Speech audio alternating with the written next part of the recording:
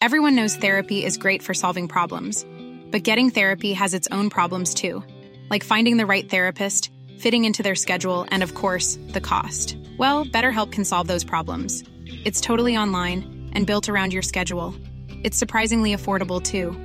Connect with a credentialed therapist by phone, video, or online chat, all from the comfort of your home. Visit BetterHelp.com to learn more and save 10% on your first month. That's BetterHelp, H-E-L-P. Before we start, a very quick program note. This episode is part of a much longer series. To be sure you get the whole story, we recommend that you jump back and start from episode 1.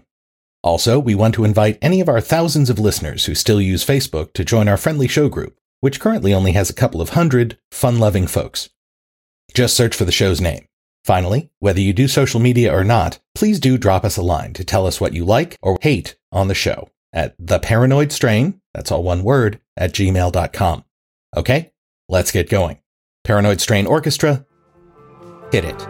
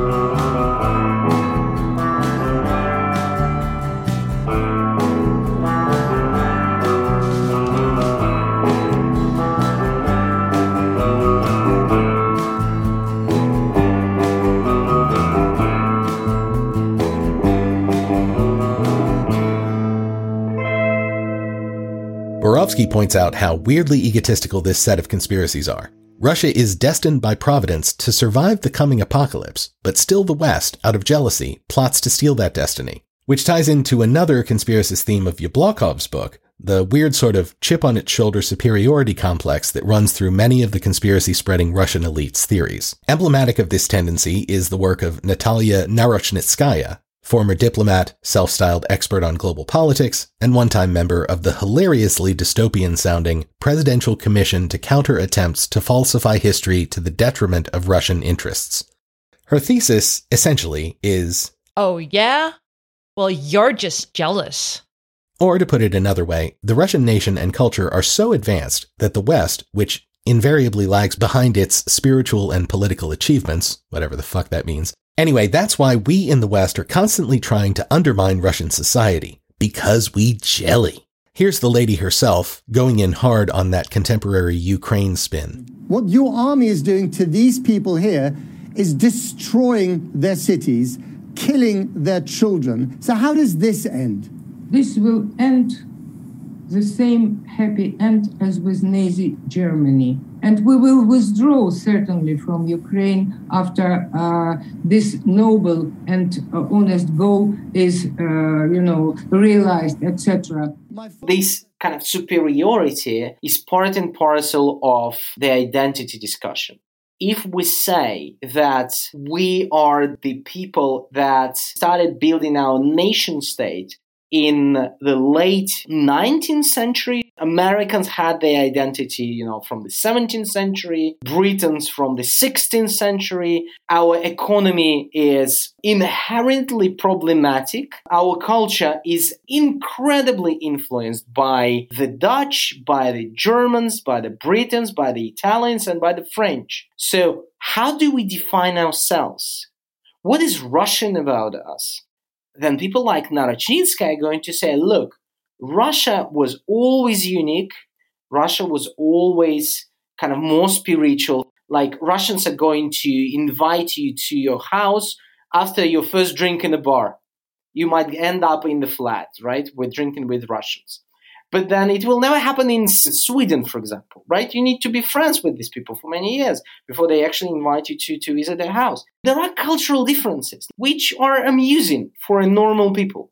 All these ridiculous statements about Russians being super spiritual, Russians being super friendly and kind of unique nation with incredible religiosity. That's crap. Because Narochnitskaya herself, at the moment when she was writing these lines, she lived abroad. She was a representative of Russian government in France. Why she chose to live in France? Why they all choose to buy houses and properties in the West? Because it's all hypocritical. But saying these things about Russian identity, Russian superiority, is part and parcel of the political message. The shock comes when an ordinary Russian comes to the United Kingdom and goes to the shop, goes to elections, watches TV. At some point, he or she will realize everything he or she was told was lies. One practical recent expression of this conspiracist chauvinism has been the result of a weird feedback loop between the US and Russia. Since the 2016 presidential campaign, it's clear the media in the US have decided that Russia's online efforts to fuck with Western political life are all-powerful, and that they were the key factor in both the election of Donald Trump and the passage of Brexit in the UK. We'll have plenty to say about media overreactions and inflation of Russia's competence in these areas later in the series, we assure you. Definitely, but something weird happened as a result of this American overreaction.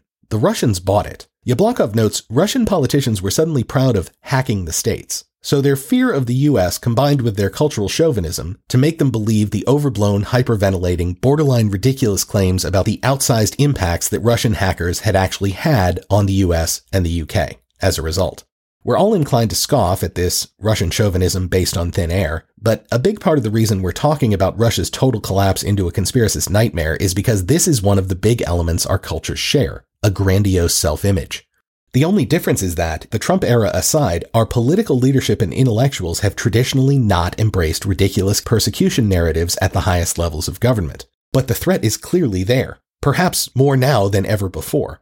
And importantly, just as is the case with Trump and his big election lie, it appears an open question the degree to which Putin actually believes his own bullshit. For example, the man claimed back in 2014 that the internet was a CIA project, and it's still developing as such, so Russians have to fight this influence, yada yada yada. At one time, statements like these sounded like cynical provocations by a master manipulator. In the wake of the delusional and poorly planned Ukraine invasion, the line between cynicism and true belief is blurred. Here's how Professor Yablokov addresses the issue. Today, I would argue that Vladimir Putin really believes in conspiracy theories. And every time he's online, every time he speaks publicly, he mentions conspiracy theories. He always argues in conspiratorial terms. Thank God he's not tweeting. What happened to the guy? Pretty much from 2017, this regime started massive ideological, economic, and social degradation.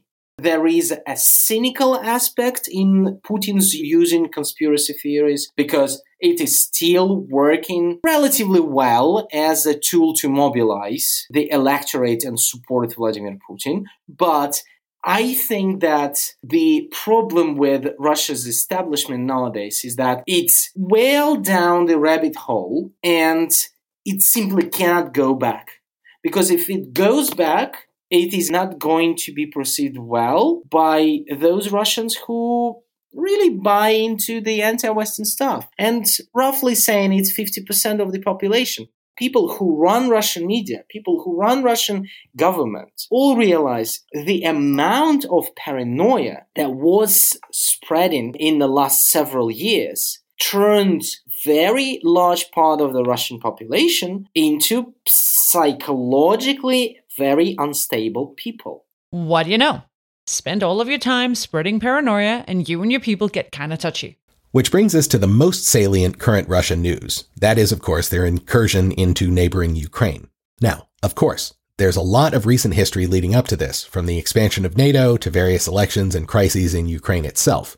But clearly, the current conflagration started with Putin's 2014 annexation of Crimea, as well as the ongoing proxy war that was subsequently fought by pro-Russian armies in the eastern Donbas region. Which, of course, eventually brings us to the current full-scale invasion. But it's important to remember that prior to crossing that Rubicon, the Kremlin had been sowing lies and confusion about the situation in Ukraine and the reason for hostilities in the minds of Russians for most of a decade. For example, reporter Ann Applebaum, in a discussion about authoritarianism on a recent Ezra Klein podcast, discussed the Russian propaganda response to the inadvertent downing of a Malaysian airliner in 2014 by pro-Russian forces.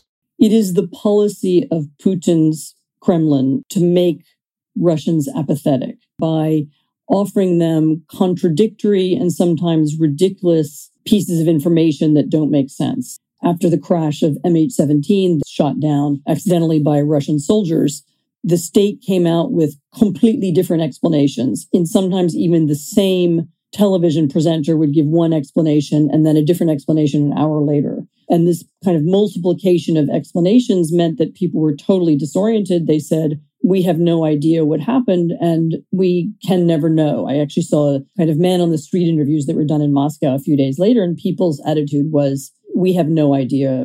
Well, it's impossible to find out. If you don't know what happened and you feel that you can never know what happened, then how can you do anything about it? And so I think these are sort of parallel and related feelings. I'll accept anything, but I'm at the same time skeptical of everything. And of course, since the invasion, we've all heard the frightening stories about how effective the official government tale has been. Many of you will no doubt have heard interviews with Russians living in Ukraine who've been unable to convince their family members back home that they are, in fact, being bombed. And Misha, your father is in Russia. And after days of bombing and days of this invasion, you were wondering why he hadn't called to check on you in Ukraine. So you finally got him on the phone. What did he say? I told him that we woke up from the bombing and that I took my little son who is 8 months old and we tried to escape and to save the family. And he started to argue. He said, no, everything is not like this. He told me that Russia started a peaceful operation and they're trying to save us from the Nazis regime, which occupied our country. And the most interesting thing was that the Russian soldiers are giving to the local people food and warm clothes.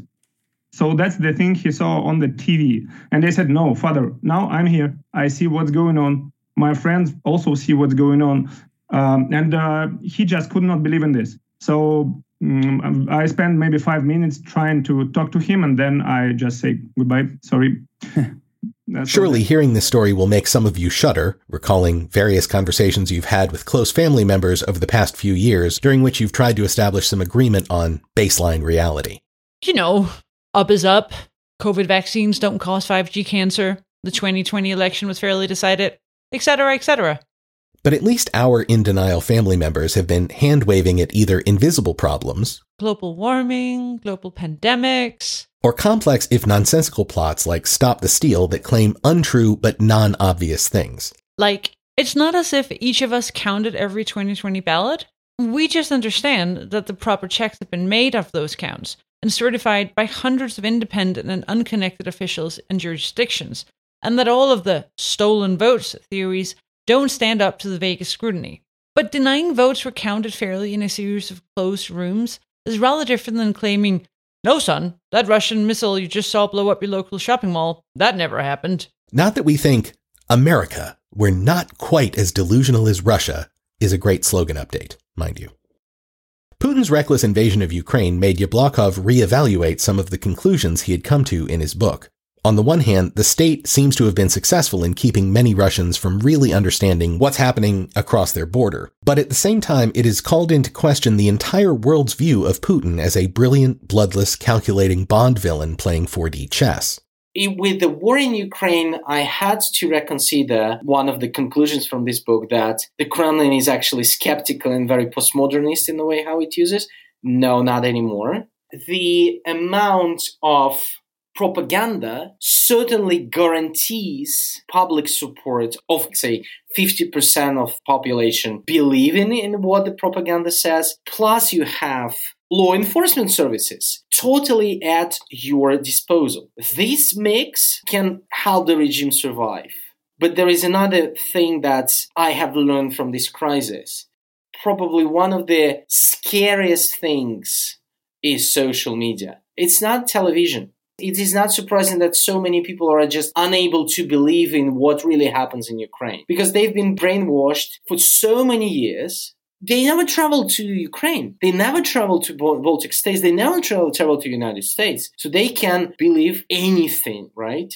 But social networks are much more dangerous. Propaganda that can come to you through television, traditional media, when you're exposed to that, you want to get to social media because this is how your brain works, and we know that. So people go on social media, no matter what is their political views, and they end up in a particular stream of information that then can change their perception of reality. If you look at those soldiers that fight in Ukraine these days, Russian soldiers, you see that they all have cell phones. They sit on VK, Russia's biggest social network. They are fed with constant propaganda. This is how they spend a meaningful part of their life. They brainwash themselves with pleasure because this is one of the very few things that the poor Russian state can offer these guys. We asked him how the state's monopoly on propaganda had been called into question in recent years. Traditional media, new media, biggest social networks, they're all under control. But when it comes to the real problems like inflation or coronavirus injection of medicine, it's not some kind of imagined Ukrainian Nazis. I can feel it with my own pockets and I can feel it with my own body. So you cannot fool me, says an ordinary Russian, and goes online to look for the facts that would sustain his or her belief in these things. No matter how strong Putin is and the media and the propaganda, Russians have this inherent tradition of mistrust to the government in the things that are concerning their own very real, very personal problems. And this is the limitation of propaganda. And in that case, I'm sure propaganda will not be able to break this trend down. Well, thanks, Jesuit. This overview of Russia's current state of affairs and what it portends for Western democracies if we can't get our loonier populace back on the reality bus is a real nightmare. Was there anything positive that came out of this? Kind of. Depends on what you mean by positive. One thing that really struck me was that the professor talked about the benefits that conspiracies can have in an authoritarian society, simply by highlighting that society's problems, even if for false reasons. Conspiracy theories can help us understand the weaknesses of our society. Certainly things like Qanon can create a lot of problems, even cause death, as we know. But if we look at conspiracy theories produced not by the Kremlin, but produced by, let's say, Russian opposition, we will see how transparency is lacking in the way how the country is ruled. You can be a big fan of Vladimir Putin, but in your day-to-day life, if you happen to meet a policeman in the street and policeman will fine you without any reason or even put you in jail for like several years, you will hate people who work in the police, in intelligence, in counterintelligence.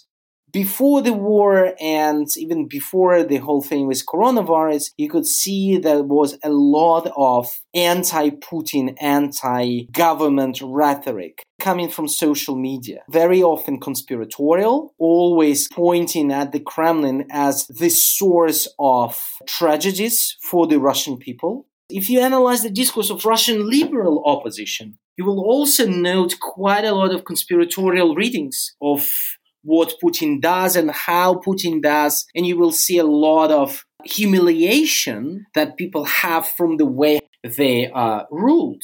The government that was appointed by the Kremlin knows nothing, does nothing, and only make things worse. But you can't do anything with that.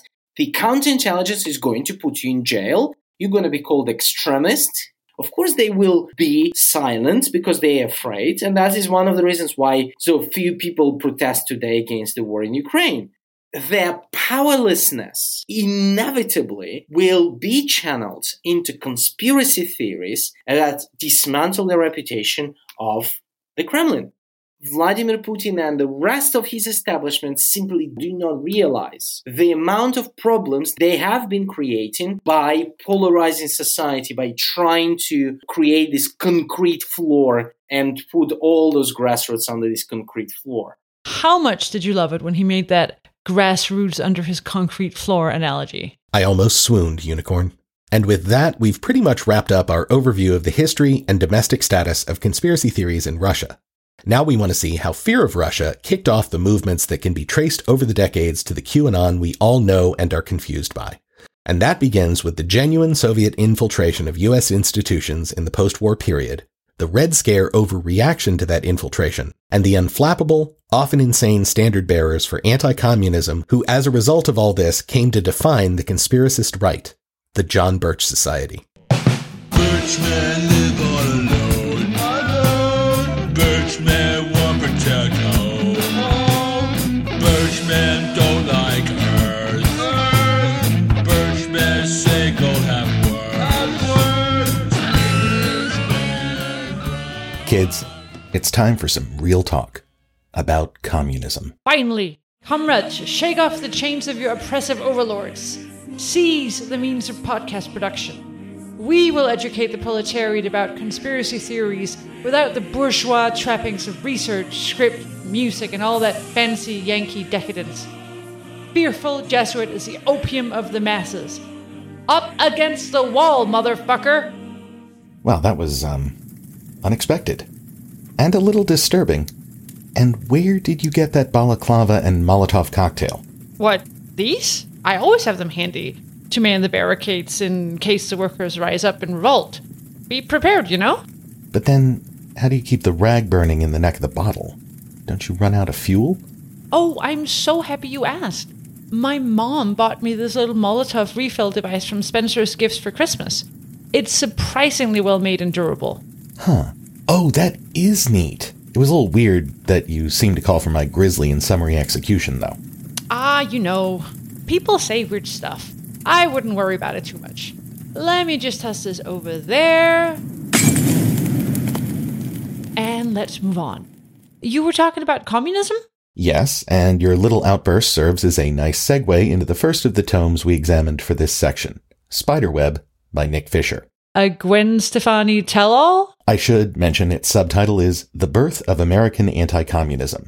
Oh, so it's about the Joe McCarthy Red Scare that your country leapt into with both feet when the Soviets started successfully infiltrating U.S. and other Western nations in the post-war period? Yeah, that's what we assumed as well, but no, it turns out the beginnings of the great American anti-commie freakout run far deeper than that. Marx and Engels published their world-shaking pamphlet The Communist Manifesto in 1848, and Fisher demonstrates that by the 1860s, in the wake of the Union victory in the Civil War, American business leaders and politicians were already using the specter of communist takeover of the USA as a bludgeon with which to beat back any attempts to improve the awful conditions in which most Americans labored. To quote the man himself, "Increasing numbers of Americans struggle to meet their basic needs. They did not make a living wage or work in a safe environment, and they had no safety net to sustain them when they became sick or disabled.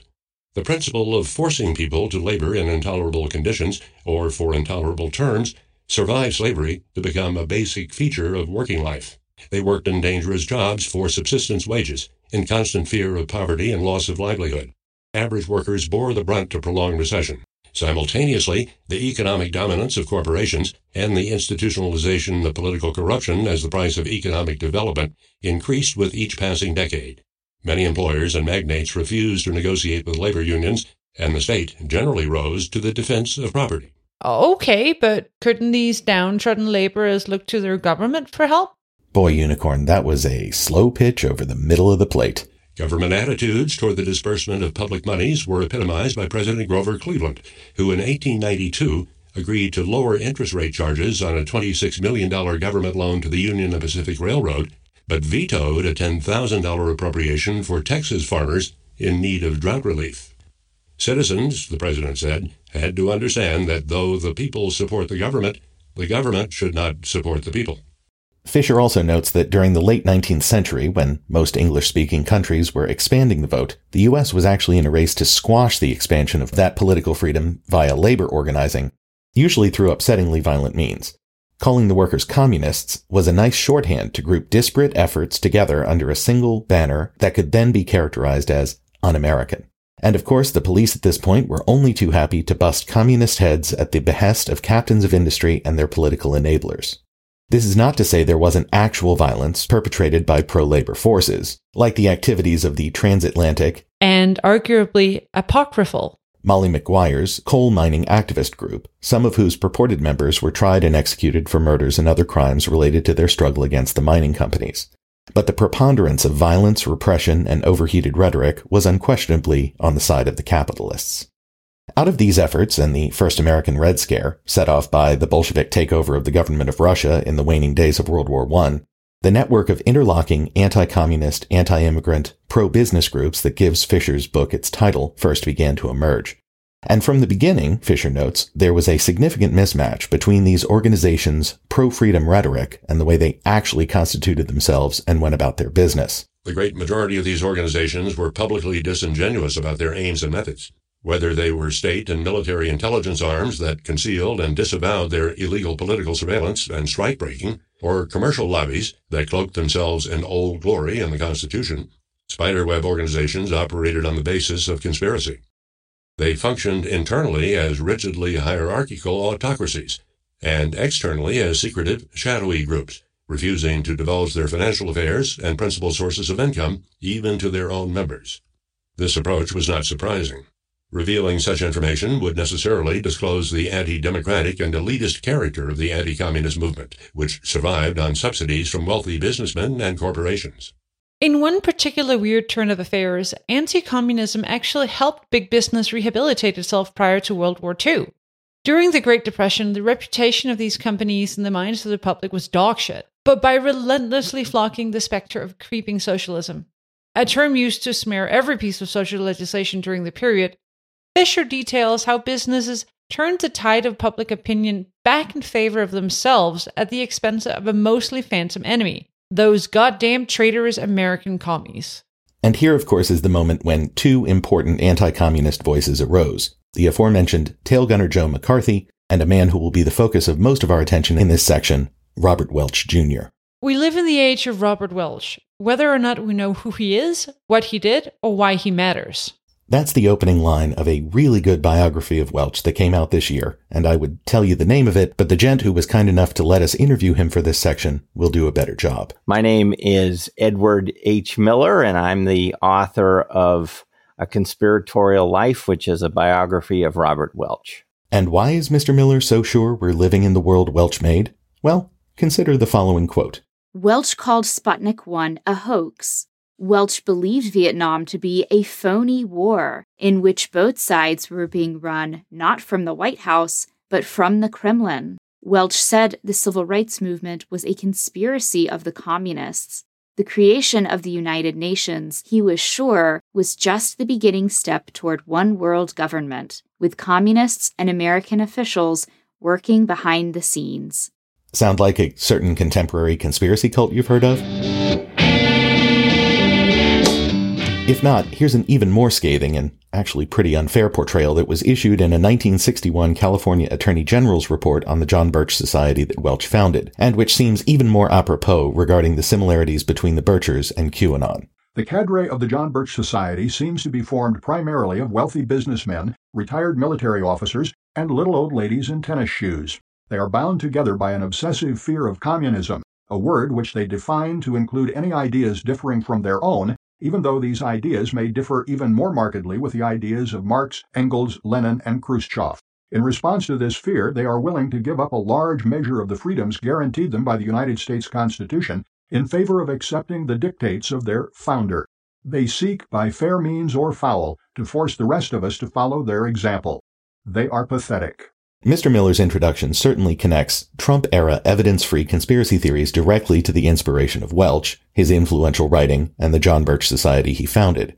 Whether you love him or hate him, you can't deny the amazing life that he led. To some, he was a genius. To others, he was a madman. He wanted to change the world. But when the world wouldn't listen, he founded a world that would. It was a world of conspiracy, a world of make-believe. Even better for your host's ego, Welch eventually came to expand his conspiracy thinking beyond communism to embrace a broader conspiracy that once again fits well with Jesuits' maxim of conspiracy underpinnings. In other words, that the actual movers and shakers behind the plot against freedom started with Weishaupt and the Bavarian Illuminati. The standard narrative implies that when influential conservative intellectual and publisher William F. Buckley Jr. excommunicated Welch and the Birchers from the mainstream of the conservative movement back in the mid-60s, they became increasingly marginalized as extremists. But as we've seen through the work of Rick Perlstein and others, back in the historical political conspiracy series we did in 2020. This excommunication was not nearly as thorough as Buckley would have wanted you to believe, and in fact, at this point in history, it's clear that Welch's brand of conspiracist conservatism has far more sway over the political landscape than does Buckley's more measured approach. In Miller's words, most analyses of the conservative movement have made the tones of American conservatism sound like the Beach Boys, but it has always sounded like death metal. For a person with such a combative and oppositional legacy, Welch by all accounts lived a personal life that was remarkably happy and content. Sure, he spent decades trying to wrest some approval out of his father, but his mother was so loving and supportive she armored her son with an apparently unassailable sense of self-confidence. From childhood, he never doubted he was destined to do great things. He was a child prodigy who was reading at the age of 2. He attended the University of North Carolina when he was 12 years old. He had a very happy home life. He was a devoted husband. He married the woman of his dreams. He was very much in love from the time that he met her. He spent a decade building his own business in the candy industry. He was the maker of the sugar daddies, those uncoated cooked caramel on a stick, which became a childhood favorite. Interestingly, he did this not because he was obsessed with succeeding in business, so much as because he wanted to have a comfortable enough living to support his intellectual pursuits. And it's worth noting that his choice of industry may, per Miller, have had some unexpected influence on the young man's intellectual development. He noted that an air of secrecy and suspicion pervaded the growing industry at the time, as confectioners sought to protect their most popular recipes and in-development products from prying eyes. Presumably with a nod to Roald Dahl, he notes, quote, in 20th century America, reclusive, eccentric, and paranoid confectioners were found not only in the pages of novels. The danger must be growing, for the rowers keep on rowing, and they're certainly not showing any signs that they are